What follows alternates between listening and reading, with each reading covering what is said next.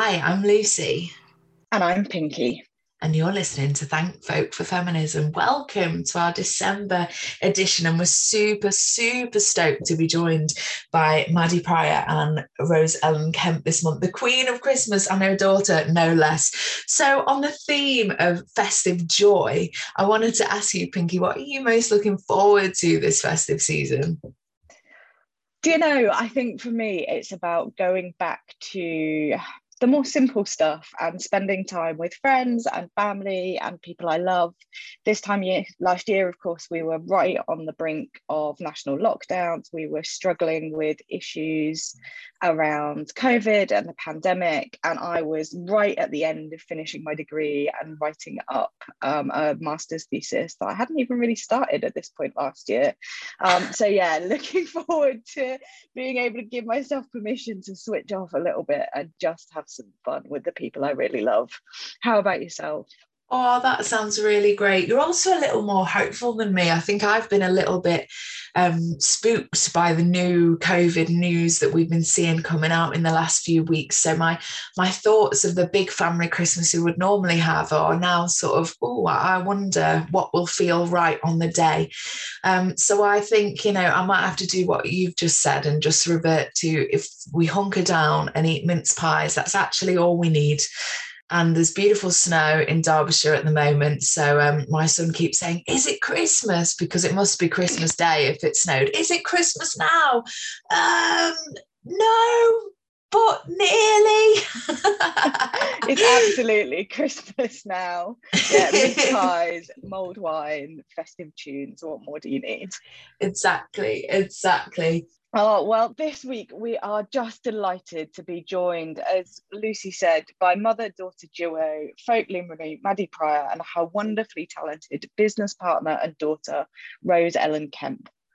Together, they are co-owners of Stones Barn, which is a haven for artistic learning and weekend workshops that encourage everyone to sing. And in today's episode, we are just delighted to be talking to them about their roots, the role of Stones Barn, and how to find confidence in your own voice and the stories you have to tell.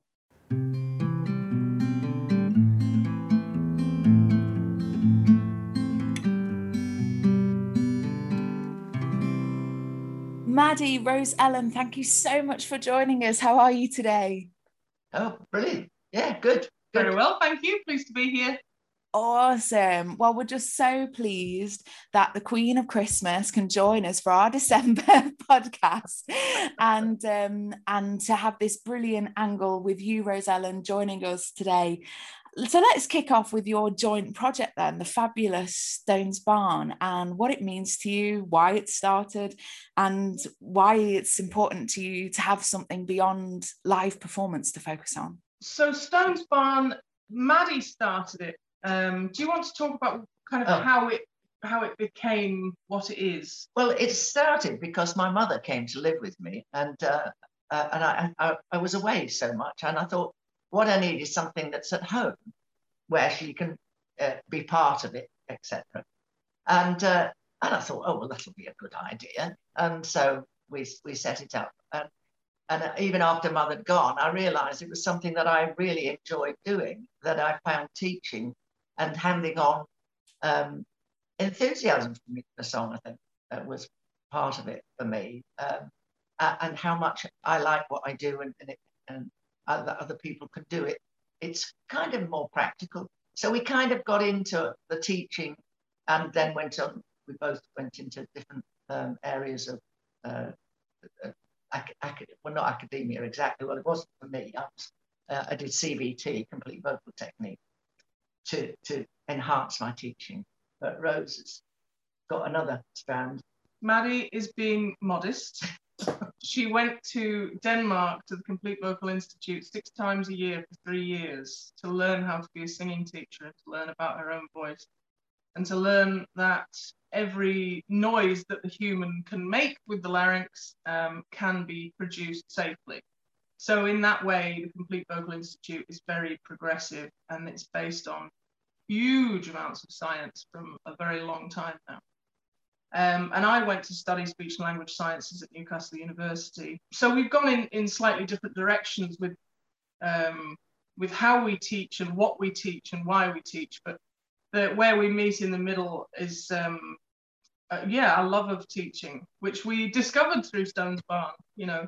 And when it started, I was 17, so I was still kind of heavily involved in touring at that point. And I stopped touring a decade ago because I love teaching. Gigs are very hard to get right, but teaching is my absolute wheelhouse. If you can bring a tiny bit of voice to someone who currently feels that they can't or shouldn't, or you'll meet a lot of people like that have been told they can't or shouldn't sing. So to bring a little bit of that back to somebody is far more important than me standing and showing off. I've done plenty of that. I'm still doing it. She's very good at it. How wonderful that it started with you, Maddie, doing something because you wanted something that would include your mother, to then have something that Rose-Ellen could do with her mother, that kind of ongoing wheel, I guess, of family dynamic. I hadn't thought of it like that, but yes, it's true. It was It's a communication thing, and singing is so much about communication and putting your emotions, your feelings, your thoughts. And the great thing about music, of course, is that it crosses all the boundaries. And you can be looking at it from words, from melodic, from rhythmic. Everybody looks at it from a groove, and everybody does it differently and hears different things with it. I've learned a lot more about music since I've been organising Stones Barn than I ever did before. That's awesome. It's lovely to hear you both speak about teaching as a vocation, because of course teaching is something often musicians turn to. A lot of people have turned to teaching during this time. They couldn't gig during COVID, but actually to do it properly, to give what you were saying, Rose-Ellen, like a voice to people who've been told that their voice is worth nothing. It's a huge honor and privilege, and it's just beautiful to hear you both speak about it with such such respect for the people that come to you to learn, and such respect for the skill in itself. They're very brave. They are very brave. They are, because to put yourself out there with your voice when you've been told you haven't got one is really brave. We make it once they've come through the door that is not brave anymore, but because everybody there has done the same thing. But it's when it's we have a singing for the uncertain is that's the access, and people come for that when they've not sung for many years and been told. So that's a sort of an access point for a lot of people. Mm-hmm. And there's a real generational thing with the women that come to Stones Barn. It's wonderful that women who haven't sung their whole life, their whole adult life, and they go, do you know what? I've got things that I want to say now, and I feel like I can say them, and I want to be able to say that in the beautiful songs that I know. And I feel like, the female voice in society is, has to also have voice work, There are so many voices in public life. Another voice therapist told me this. If you listen to Radio 4 long enough and a woman over 70 comes on, she'll have that very shaky voice, that very old person voice. There is no need to have that voice, or a young person who's really very, they've got lots of views, but it's very timid, and I think that voice work can be a bigger part of our lives and can help us express ourselves differently. It's very important to me. I could talk about this forever. We'll move on. No, I was just thinking, I think there's that thing, isn't there, almost of, as a woman, it kind of doesn't matter what your voice is, it's never right. We're too loud, we're too quiet, we're too shrill, we're too deep, it's just routinely chipped away at in different ways, which I guess also impacts on how, women see themselves and place themselves within systems. Yeah, you can't ever win, and that's fine. But there are options. You can have vocal options for different things that you need to do in your life. the same as you would train for anything else, to give you more tools and weapons in the arsenal. That's what it's for. So yeah, you don't have to just sing pretty little songs. You can sing whatever you want. It's been interesting finding out about how different people sing and how the pop world approaches it, how opera approaches it, how jazz, every genre has its own kind of style. And the teaching has always been into the aesthetic of whatever line you're going in, whereas CVT kind of has gone across all of them because it's about technique of making that sound. And it doesn't always come out that it's what you think it is when you analyze the voice. It's quite often something quite different. So it's so that's been really interesting to do. Were you teaching online during the pandemic? And if so, have you found that accessibility and the sort of people who choose to join you, has it extended the reach of Stones Barn? Sorry, I didn't quite get that. We don't teach groups on Zoom, and Stones Barn really is about the group experience. So not just in a sense that the barn's a lovely place to come and have a retreat and meet new friends and eat lovely food and all of that stuff. The group experience is really key for the kind of vocalizations as well. So Zoom was not doing it for us. There's certain things about vocal technique we could do with a group, and I did a lot of one-to-one singing lessons with various people who are in various countries, which was nice. So lots of people who wouldn't normally be able to do singing lessons with me thought, hey, why don't we just try a Zoom? And it's very successful one-to-one, but for groups, especially for the social and personal well-being aspects of singing, we're just lost. No. So yeah, it's not ideal. But there's a group of people who've been to the barn called the Barnstoners, and they've had a right through lockdown. They've had a Sunday night sing around, as it were, and it's made a massive difference to some of the singers because every week they're singing a song, learning a song, and it's brought them on loads, and the confidence has come. But they're sitting in their homes, and so they've learned lots of things, done a bit of harmony and things, so that it's not there's no focus on them, if you like, and they quite like that, and I think it builds confidence. So that's worked quite well, but with very little to do with us. Well, you say that, and that's what I told them, but they keep telling me that they've taken everything that they've learned and they've been able to really sort of put the skills into practice by being really self-sufficient and thinking, right, it's on me to learn a new song this week. Otherwise everyone will go, oh, you didn't learn a song. Yeah. So they also have a theme, which means you have to learn a new song. Yeah, they must be struggling for themes at this point. I'm sure they must be. But yeah, that's something that they've taken on themselves. And the Barnstoners is a completely organic, self-made kind of group that we had nothing to do with. They kind of set themselves up, and it's been a wonderful thing watching people really support each other in their musical endeavors outside of the barn, as well as kind of talking to each other to meet up at certain courses. It's lovely. Yeah, to works very have well. People, works very yeah, music making such a big difference to their lives, and finding other people who feel the same, and getting stuff made and done and performed. It's great to watch.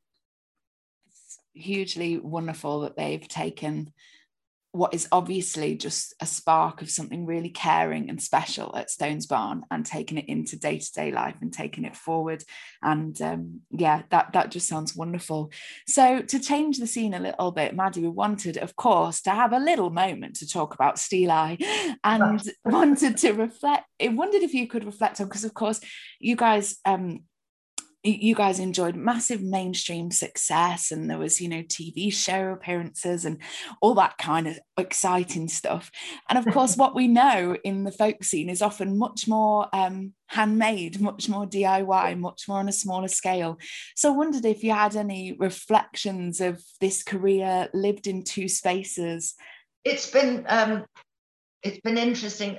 I started in the folk world, in the folk scene, in the second half of the 60s, from 65 onwards, I would think. And it was incredibly supportive. It's a very nice world to be in. There's not a lot of but you know, there really are.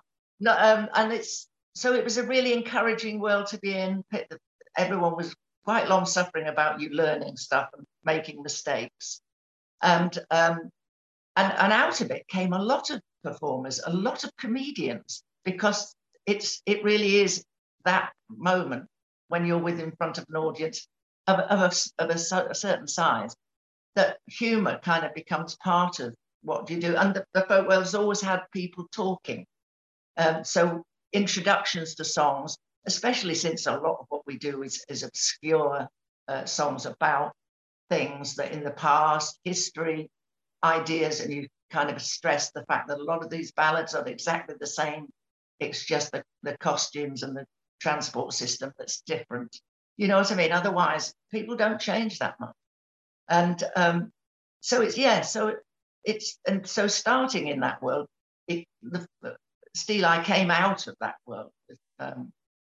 Martin and Ashley kind of came through from Fairport, but it was essentially a folk band, and we looked at it from that. But we were doing folk rock as it became, but we were just trying to make it bigger and kind of.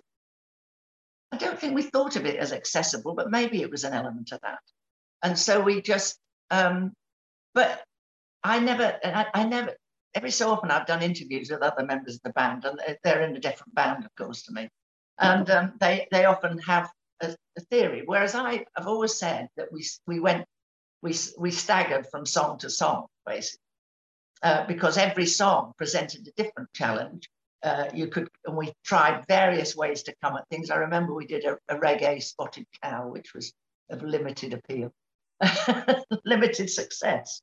But you know, there was so we were always trying things, and of course, when you try things, they can't all be winners. So it was always a very varied thing with Steeleye. We were always, and it still applies that you keep trying different things. The music is essence, and traditional music is there. It's there. We've got it. You know, anything that's left, we now have it. So it's not going to go away. So you can't damage it. You know what I mean? Which is, which I think is reassuring. You know. So if it isn't your take, there's a million other takes to go at. You can find your own version of it. And that's what we've done. We've just made the songs the way we like them. And that applies to who was in the band at the time. And of course, that's changing these days rapidly. But the basis is always the material. And I've always said that music, singing is about the song. That's the important bit. And it makes singing a lot easier if you don't think it's about you. You know, if it is about the song, that makes it easy. You know, your ego is not involved. Your job is to sing as well as you can to make the song work as well as it can. That's my take on it, really. Yeah, I feel like in your answer there, you've just basically summed up the essence of what folk should be. You can't damage it, you can only experiment. And what you said about let go of ego, you're a vessel for the story, and that's it. And like, I feel like people listening to this, just hold on to those two things. If you ever want to sing a song, that is the best advice ever. Thank you, Maddie. Yeah, I just want to say, as someone who made music entirely as an autocracy, like I did, I was very much a solo artist. And the 5 albums I made in those 10 years that I worked were just pure therapy for me. I had one exact vision, and I carried out that vision regardless of pressures from outside. But that's sort of easy to do if you won't be pushed around by the industry and the fans and everybody else. If you can do that, that's easy. And I never had a problem ignoring other people's opinions. So So that's very easy. But what's incredibly difficult for a musician is to be within a democracy like Steeleye Span has been all of this time. And it's been a movable feast for one goal, you know, to keep traditional music going, you know, and to make it amazing, you know, when it could be meh, you know. You can sing an amazing ballad and make it meh, you know. And that's possible. You know, once or twice I've heard it. And Steeleye just get the absolute best out of what there is. And have somehow managed over all these decades to make that happen over and over again with different people, just with Maddie kind of steering it for taste. So to be a democracy for this long is nothing short of a musical miracle. Yes, and it's always been a democracy. I mean, I probably have a slightly louder voice at the moment, largely because I'm the only one that sort of knows the material very well, and that's useful to me, you know, to be. I am familiar with so much of it but I don't. I wish they'd been doing courses when I was young, because what I've got in my head is a total jumble, and I'd really have liked it to have been sorted out, kind of categorized a bit more, because I am nobody's scholar. Yeah. Well, I created the vocal technique course that we do at the barn because those are the things that I would have liked to have known as a young vocalist. Yeah. I would have liked to have known that I could grunt and roar and scream and all that stuff, and not necessarily have repercussions vocally. And I was very careful with my voice, so I didn't do any of those things early on. But now, as a grown woman, I can make the most extraordinary noises because I've seen the anatomical diagrams and the videos, and I've learned about the anatomy and the physiology of the body. And now I can pass that on to people of all ages. But, you know, it would be wonderful to work with young people who really, really want to take voice seriously, you know, who really want to learn about it and make something extraordinary happen. So we're hopefully going to set up a few workshops for younger people specifically. Sounds amazing, and what wisdom you can both bring to that space for young people, right? Because one of the questions that came to me, Rose Ellen, was, you know, your capacity to carve out your own career, and as you say, you know, to deliver 5 solo albums in the wake of, you know, such musical giants almost. You know, your parents are, you know, well-known, you know, brilliant individuals. How did it feel doing all of that, having that kind of, I don't want to say looming over you, because I think it can be a really positive thing as well, right? But you're always going to have that, you know, potential comparison, I guess, or people knowing you as the daughter of. And I suppose you lasses being in the folk world, you're one of the population that thinks Steeleye and Maddie and Rick are a huge deal. And that's how I feel about them as well. But there was nobody in North Cumbria that was desperately excited about them. And that's where I grew up. I grew up in rural North Cumbria. I wasn't in North London with, you know, hanging about with all the other people in bands, children. I led a very normal rural kind of life. So occasionally I went on tour with them and whatnot. But largely I was surrounded by people at home who were like, oh, they were on the telly once or twice, you know, they went on Top of the Pops, and that was quite a big deal, but they didn't know why, or there was no context for them really. You know, they didn't care too much about folk music. So yeah, they were a big deal and they weren't. So in my life, I wasn't brought up in that environment where, you know, people were constantly pandering and all of that stuff. And I think that the other young musicians my age who were in the folk world called me the folk rock princess, largely ironically. So that was also quite grounding. And it was never something I wanted to go headlong into. You know, I thought that traditional music was sort of safe. with my generation, and to an extent they have pushed it forward, and they have made it more kind of mainstream, and they've made it a damn sight more tasteful. So that's fantastic. Well done, guys, for that. But it's become a lot more tune based in some areas of the country, and the songs are kind of becoming a bit secondary with some corners, and that's a real shame, because the songs are what you get the kind of qualitative historical stuff from, which is really important. There wasn't a place where I was going. My music was made because that's how I felt, and that's what I wanted to make. That's the way in which I wanted to challenge myself that particular week. There was no plan. There was no grand ideas for, what I wanted to achieve. But as I went along, quite soon, I discovered what I didn't want. Yeah. And although people see this as quite a negative thing, what I didn't want actually drove me. It led me to where I was going. So I had very strict parameters for every aspect of it. And I suppose that made me what I was, which was unfittable into a category sometimes, and that's fine. I didn't necessarily need to be accepted in any particular category. Like I say, it was just therapy. It was something I had to do. Yeah, you have to know that Rose's skill is phenomenal.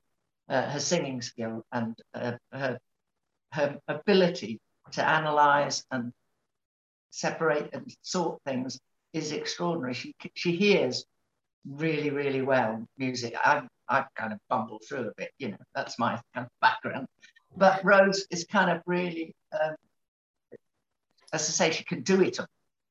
Which I needed to do, because I'm a very non-neurotypical type. I don't have all of the stuff to be able to do wild solos on the guitar. I don't have what it takes to sight read. I don't have these things. So what I do have is an amazing ear and a mental level verbal reasoning, or gobby cow, as people up here call it. Yeah. Can't be appreciated all the time. What I love listening to you two talk is how you can be so self-deprecating about yourself and the biggest cheerleader of the other person. And you just both lift each other up in such a beautiful way. It's a joy to listen to. Can I also add to that? This is very important. A lot of people asked me as a child why I didn't want to just sing nice songs nicely. They felt the need to ask me that on a daily basis, especially middle-aged men in folk music, especially fans. They loved to ask me why I didn't just want to make a career going around art centres singing nice songs. Now, that isn't what Maddie did. And you know that. People who are really listening and really know the history know that wasn't what she did. She made us sit in the garage once, and she pressed play on a tape. This was a long time ago. You will explain to the kids what a tape is. Actually, record companies are making tapes. The world is mad. It was a terrible format. Let it go. Anyway, she made us sit in the garage, and she pressed play on a thing, and then she put these big sparkly black wings on, and she said, and then she started singing, I saw with the drops and balance on the wind, and we thought, oh shit. Oh God, she's gone, that's it. We're never going to get her back. And that was sort of, pretty normal. It's not like she said, oh, I've got this lovely new ballad. She wasn't interested. If there was a ballad going, she'd do it if it fit in with whatever the incredible vision she had at that time was. But that wasn't what it was for. It wasn't for awards. It wasn't for pleasing the traditional crowd. It wasn't for the mainstream. Again, it was her vision, and it was an uncompromising vision. And I think she had to work with the right people to make that happen. Yeah. If she wanted to do an album about ravens and wear some wings, God damn it, she was going to do it. There wasn't anyone that was going to say, do you know what, it would be better if you just lost a bit of weight, put some jeans on and sung some songs from the shows. Yeah, nobody said that to me. Which would have got me a lot more money, and probably, you know, acclaim from people we don't care about. But, you know, I didn't come from someone who just sung nice folk songs. That isn't what Maddie does. And so really, I'm no surprise. This isn't something that just happened. You know, I'm not responsible for the role model I had. You know, Maddie wasn't at home cleaning and cooking us food. She was thinking of wild visions of stuff that needed to be done to keep the tradition going, you know, I think which is what we do as teachers now. And it's that inspiration that's kept me singing the songs all these years. I think one of the best examples of that kind of side of it was when I met the Queen at the Albert Hall on some bash, some charity bash. And she said, such jolly tunes. And I thought, Long Lankin, you know, but of course we'd sung probably Hat and stuff. But it was, you know, I thought, that's kind of not what I'm doing. But we have to listen to a bit more than the first song, you know, but, you know, Tam Lin, Long Lankin, you know, Thomas the Rhyme, these, you know, Alice, all these huge archetypal ballads. That's what I'm in my head. I mean, might not be totally true. No, yeah, so you were, and you are a feminist. You were, you know, those songs that you were choosing in those early days and the stereotype of what a woman in folk music could be, you were absolutely subverting. It's everything that Rose Ellen said, you know, and what you said, Rose Ellen, about white middle-aged men telling you to sing nice songs nicely, like that, you know, is still problematic, isn't it? This image of what people need women in folk music to be, even though so many of us are not doing that. So where is this, you know, it's now making me think, where has this image come from? Is there anybody who's kind of really, you know, doing it? Is there anybody who's doing it? Or is it just that men really want them to be, so they cut out the part where they're like kicking ass and singing these amazing songs? That's what it is. That's what they wanted me to do, but it was more than a want. It was, they felt privileged that that's what I should do by birthright. So not only have they misunderstood what my parents actually do and did, they had also they'd missed the point with me as well. They massively underestimated what I was capable of.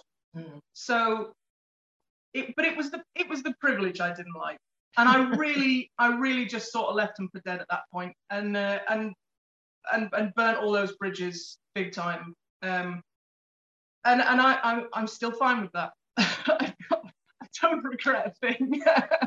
But you know, it wasn't just me. I saw it happen to so many other young folk musicians. Whenever it was that we were doing that thing with Eliza, there was a man that came up to her after she'd done that amazing progressive album with Van Dyke Parks, and then she made quite a traditional album after that. A man came up to her in the audience and said, "I'm really pleased you're singing the tradition again. Your songs really weren't that good. I'm really glad you're back where you belong." And I bet that went down well. we had a good drink afterwards anyway, and it's awful. It's awful that they feel privileged to say that to us, you know. And then that does seem to be a folk thing. Nobody in the indie pop rock doom stoner rock whatever nonsense I was doing, there was nobody who felt privileged enough to come up to me and tell me things like that. But no matter how on the spectrum they were, or thought I was, or well knew I was, they would never feel that they could say that. But also, I had to adopt a very male persona to be a solo artist in you think folk's a boys club. Wow. Rock, stoner rock, doom metal. I mean, that is the epitome of a boys club. And yes, they like you if you're pretty and you wear a corset and all that, and then you get lots of respect. And if you can play the guitar, that's a bonus. But basically, you're there in their world. Yeah, so a bit decorative. Yeah, I had to, the second I got to a venue, I had to completely change my face, my posture, my demeanor, even the depth of my voice had to change.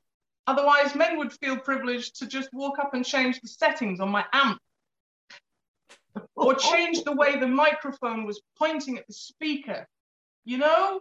So when I got there, because of the voice work I've done, I was able to go, don't do that. I haven't asked you to do that. Please go and do your job. You know, that's the kind of thing you have to do. And I don't want to have to do that. You know, I want to live in a world where I can just turn up and be my normal, frivolous, you know, feminine, God forbid if I want to, self, without somebody thinking, she hasn't got a clue what's going on. Better change the settings on her amp or help her tune a guitar. Or, you know, something completely unacceptable. I once went into a shop in Leeds, it was, and Rose said, I want to get a pedal of some sort. Well, I said quite specifically what I wanted, and they didn't say. But so this lad turned up, and Rose said, oh, I want to look at some pedals. And then he started to talk down to her. That was his very big mistake, because she routed him with all the information that he could possibly ever know. And it was a magic moment, I have to say. It was quite wonderful. You don't often get. I just said, open the case, you know, so I could just have a look around, you know. But he was handing me a Boss distortion pedal from the actual 90s, and it was like, no, not only do I not want that, nobody wants that. Put it away where no one can see it. I hope this is okay to say, Rose Ellen, because we've never spoken before, but I think you might be the coolest person that's ever lived. Like, as you're talking, I'm just like, what a powerhouse. What a powerhouse. And, well, you know, I try. It's been my life's work. Well, you've achieved it. Nirvana, here we are. Because, you know, that thing of the mic being moved, or, you know, I'm definitely not very technically minded. That is something I don't know a lot about. But I think then I allow, you know, sound technicians to make choices that I actually do know enough that I don't want. And then it's about stepping into this voice that you're talking about. And it's always, you're always kind of like working against the tide as a woman in music, aren't you? You know, often. And just brilliant reflections for us to learn from, Rose. Thank you. I'm sure you don't need to learn any of this. I'm sure you're perfectly aware of all of it. I tell you what, I've learned so much doing this podcast, just talking to people, because I think often, like, in any industry, I guess, and especially for women, there's a finite number of spots at festivals, there's a finite amount of attention for female artists, where there seems to be an infinite amount for male artists. And I think I definitely bought into a sense of competition that really isn't there. It's a construct. And so these podcasts are the first time I was sitting down and talking to non-male musicians about the real stuff that matters. And I think when I finally, you know, get back to going out on tour again sometime next year, it's changed me, these conversations, and Pinky's view on things, you know, coming from a non-artist perspective, but as somebody who's dedicated her life's work to you know, the violence against women and girls sector, just all these different things that I just, my mind's been blown open. So this is another wonderful conversation that I'm just so grateful we can have and we can share with people. You're doing the real work, Pinky, doing the important stuff. She is, legit. It all connects through, doesn't it? You know, I think there's, you know, as you were saying about kind of, you know, not losing the tradition of the song in terms of lyrics, you know, and that that real fine balance of how do we carry traditions on, but actually how does the tradition also play back into the patriarchy? You know, what happens if we end up picking songs that actually just recreate, you know, women's places being in the kitchen? And I think we've, you know, and I'd certainly be interested to get both of your views. You know, we've had conversations with people about how do you do both? How do you keep the history of the art form and of folk music and keep the stories alive? And how can we, or should we even, move them forward in some way? Do you remember last year or the year before you did one of your workshops with Martin McCarthy, where you did, they do like a joint ballads. They kind of talk about every aspect of the tradition, and Maddie picks usually 4 or 5 songs that Martin is really well known for. And 3 out of the 4, I think, that you picked that year, he had changed the ending so that the women in them weren't harassed to the very last verse. He had some kind of comeuppance, you know, he had some measure of voice or revenge or something in the last verse. And he said, no, I made all of those up. And I thought, wow, you know, you've, well, he says that you can't, what does he say about the tradition? Oh, the only thing you could do to damage it is not sing it. Yeah, that's the only damage you can do. Because, like I say, it is all there. You know, anything we're going to find, everything that's available is still available in, you know, and we've got all those old singers, the old traditional singers.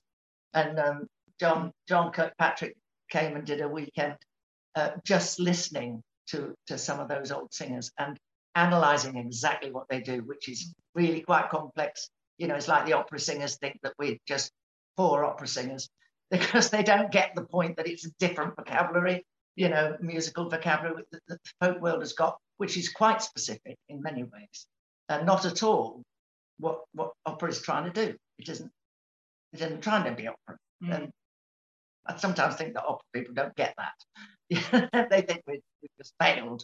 And we're just crap. You know, they haven't understood that there's a skill there that's just beyond their hearing. Skill of storytelling. This kind of links into the next question that we had for you, and to talk about the Silly Sisters record with June Tabor. And of course that opens with Doffing Mistress. It's got My Husband's Got No Courage in Him, you know, these brilliant, fabulous songs of female strength. And I guess I wanted to know, you know, if that was a choice, you know, what you put on that record was a very specific choice that you wanted to include songs about female empowerment, and how they were received at the time the album came out in the 70s. We just liked those songs, and I think we went for women's songs because they just suited us. And we the work we'd done before was with we'd done some Bulgarian material. We were at Cecil Sharp House, and one of the Scottish singers, it was Archie Fisher, was there, and he said the overtones of Deaf and a Dog, which we were very pleased with. We thought that was great. And so the sound that we went for and got was this kind of slightly harder, dissonant harmonies quite a lot. And the songs, we chose songs that sort of worked in that way, I think, and that gave us opportunity to do slightly different things. But I'm not sure, well, female empowerment wasn't a thing, but a lot of the folk songs, in fact, Walter Scott said that the ballads were written by, he thought they were written by women, because the women are nearly always the most active force in the ballad. The men are quite often rather bland and don't do a lot, you know, not always, but quite a lot of them. It's the active one is the woman. And I like that. I like that. And it's true that there are. And so, but June and I just liked songs that we could sing well and brought in harmony that worked for us. I don't know if we've tried huge numbers of songs. I don't think we did. We just went for the songs we knew. But of course, we were at the same point of the revival, so we knew the same things. We came at it the same way. Our choice of song and our style of singing matched really well at the beginning because we'd come up through the same, listening to the same people, working on the same material. And it's interesting that the early, the revival that I was involved in, if you like, was kind of in archetypal area, pretty much. I think now you see, Victorians for us were quite recent. So we weren't that into Victorian ballads, if you know what I mean. Whereas that's quite a long way away now. So that seems to have become more popular, I think, among young singers, which is a sort of an interesting, how you think there's only one kind of amount of material, but actually it's quite different. And different generations come at it differently, and they see different things in it, which is fascinating, because I've been through sort of a couple really now. You know, revivals kind of, I always think of it as an ellipse that goes round popular music. It never goes away, but sometimes it swings an awful long way out before it comes back. And then it'll cross sort of near the mainstream, but then it'll go out again. But it never goes away. What an awesome image that is, of it just, you know, circling all things, but encompassing it all, because it goes back to what you were saying at the very beginning. People don't change that much. No. So the songs of our tradition remain relevant, they remain pertinent, they remain able to connect to people's deepest base human nature, don't they? So I did quite a lot of work at one point with a Jungian analyst, and we looked at the ballads. I did a 2-hour program on Radio 2. It was extraordinary, because we played the whole ballads for 2 hours. It was amazing, with a sort of an analytical, a Jungian analytical aspect on them, and it completely changed my view of the ballad. I'd love to hear that. Yeah. Me too. I think it's incredible that the 2 songs that you mentioned, I think that for me now, are incredibly problematic. And I have never thought of Doffing Mistress as being a feminist anthem in any sense, because all of those women are still working in a man's mill. You know, mill work was never empowering for anyone, you know, but the fact that they all really respected each other and really worked together and had a real sort of feminine friendship at their work is joyful. Really beautiful to hear, and that's what I've always loved about that particular song, is they really respected her because she was fair, and you know, yeah, they all seem to get on and make the best of it. That's the feeling you get from the song, which is it's like a vision of another world, where she could be the one in charge. Oh, and, I see. From my perspective, so it's everything that you said, and it's a view to what it could be, and what in some ways it will be. Of course, there's still a way to go. But yeah, I leave these songs very much in their time. You know, they are historical documents in their way. So I always place them where they are. And my husband's got no courage in him is incredibly problematic for me, because I won't sing a song if I reverse the genders in it, because of course when they were written, genders were the only thing. The binary was the only thing there was. So if I reversed them, would I sing it? So if it was my wife is barren and frigid, would I sing it? No, I wouldn't. So you know, for me, that's a bit problematic. And but for them, back when, even when you sang it, well, I still sing it. we were in a bad era. You know, we were in a bad era, a bad time for women back then. Well, I think it's the only song that approaches that discussion at all, and I think it's one of a kind. It's one of a kind, and goodness knows where it comes from. I don't know its history at all. But it's kind of, I think it is what it is, you know. Exactly. I enjoy singing. I used to love it. I used to thought it was great crack, but then, you know, I've grown up a bit, and there are certain what things. What are you saying? What you like? Yeah, but things like I had a discussion with John Bowden about the song Fanny Blair, and he wouldn't sing that, you see. But I think that's incredibly important, because that tells an absolutely accurate picture of what sexual abuse of children is like now.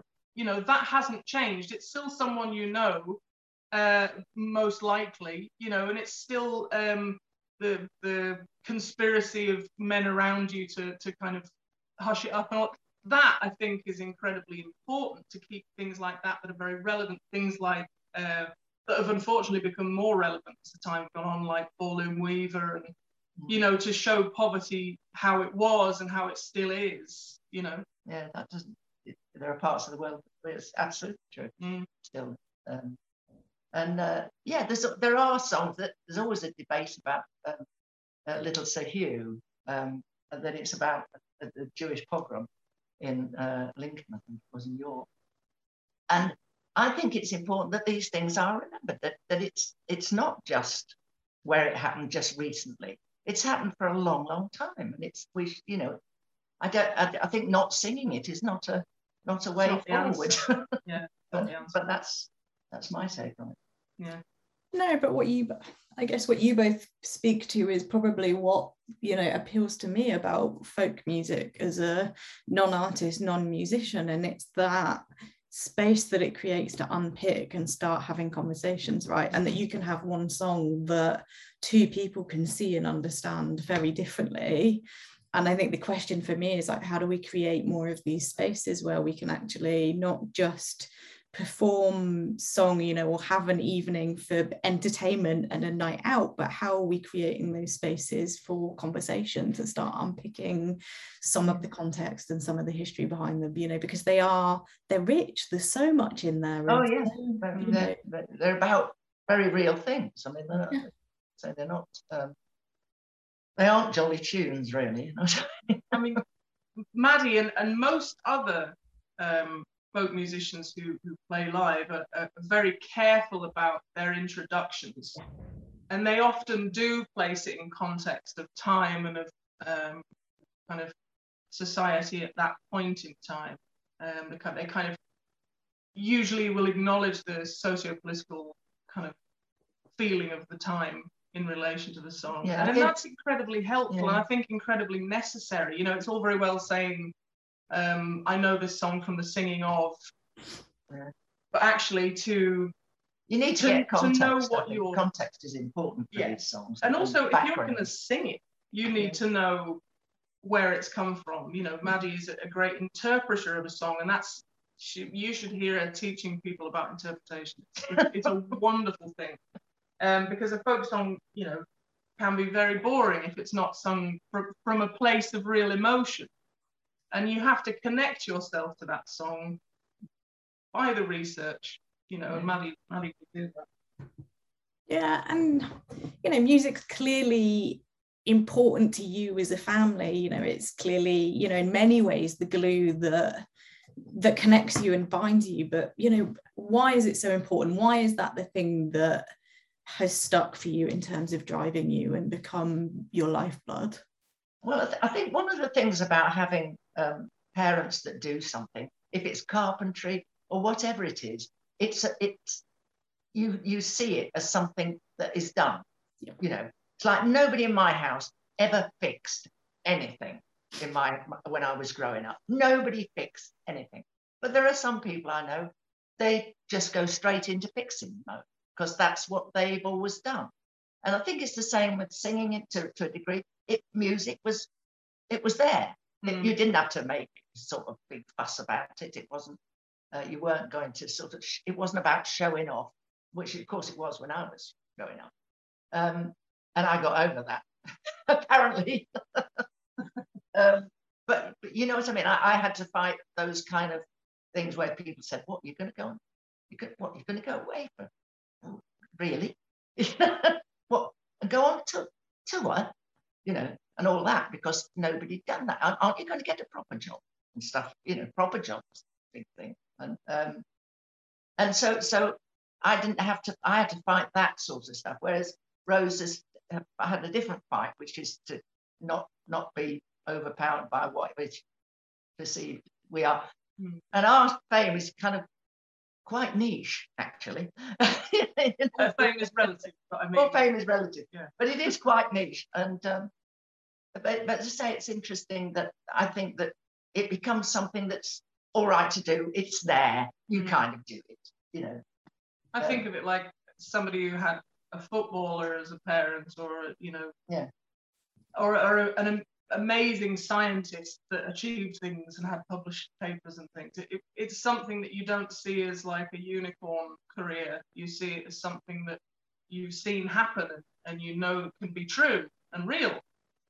And they always encouraged me somehow. So Dad would always bring me to the studio. Whatever he was doing in the studio, he would say, "Is the snare too loud? Do you think it's a bit toppy? Maybe we should put it in a room. What do you think, Rose-Ellen?" And I would say, yeah, a little bit less of 1K, or whatever it was. And he would always involve me.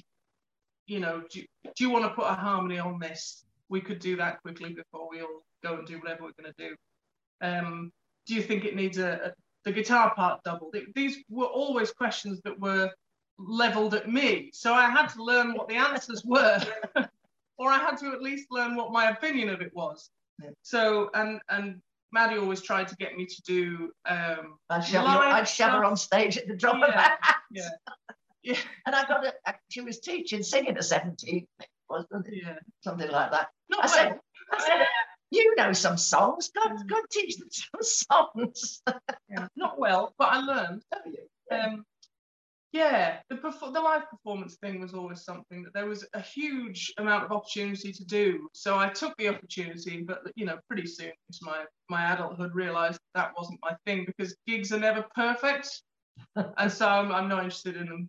I don't care that they're not perfect. to be near perfect or perfect if possible. So it leaves no room for flexibility or creativity, and then I'm not interested. So when I realised the packing up the leads really perfectly and making sure everything was packed into the flight cases, and the flight cases were packed really nicely into the van, when I realised that was my favourite bit of the gig, I went, oh no, I think I've stopped doing this. So that was 10 years ago. Yeah. I haven't looked back. No. They're the worst thing I can imagine is doing leads. Yeah, there you go. You see, we're all different. I know. I'm with Rose-Ellen. Give me a nice box any day. The judgment it brings us together. The reason music brings us together is because it physically brings us to the same place. Yes. We have to physically be in the same place to do music together, and I think that's why music is great, and that's why the pandemic has been horrendous, because nobody has been their usual social selves, and you can all arrange and sing things separately on separate tracks in a studio all day long. She has done some wonderful a cappella pieces. She has. They're really good, but she's not put them out there yet. What do I want? Fame? I'm not interested. No, they're lovely. She's done some. Like a pasty. If you've got a pasty, I'll have a pasty. But I'm not. I can't be bothered. So, when people sing together in a room, it's a magic. All of the frequencies vibrate and interact in a totally different way, and it's the same when we're there as people. We socially interact very differently than when we're on Zoom. So, as a singing group, it's hugely important when you're making music with someone to be in the room. Yeah, that's it. Awesome. Sorry, I'm just like, yeah, I mean, pasty definitely up there of motivational things. I love it. Thank you so much, both of you, for giving your time and insights today. I feel like we could talk all afternoon. Just such a privilege to chat to you. You both, just so passionate and wonderful, and we highly recommend that everybody get themselves on a Stones Barn course ASAP for us all to learn to grunt and cry and shout and scream to express ourselves in our fullness. So thank you both for joining us today. Thank you for that.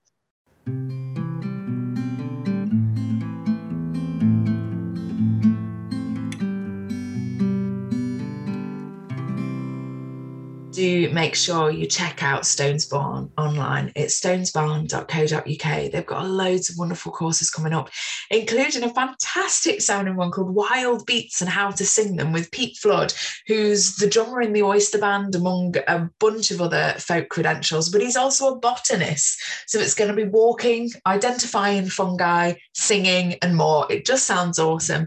And there's also a fantastic weekend with Corrine Polwart coming up, all based around the Scottish Songbook. Meanwhile, the brilliant Maddie is off on tour this month with the Carnival Band and their annual Christmas Shindig of Dreams. You can catch them at venues all over the country. The tour has just started and it finishes on the 23rd of December in Birmingham.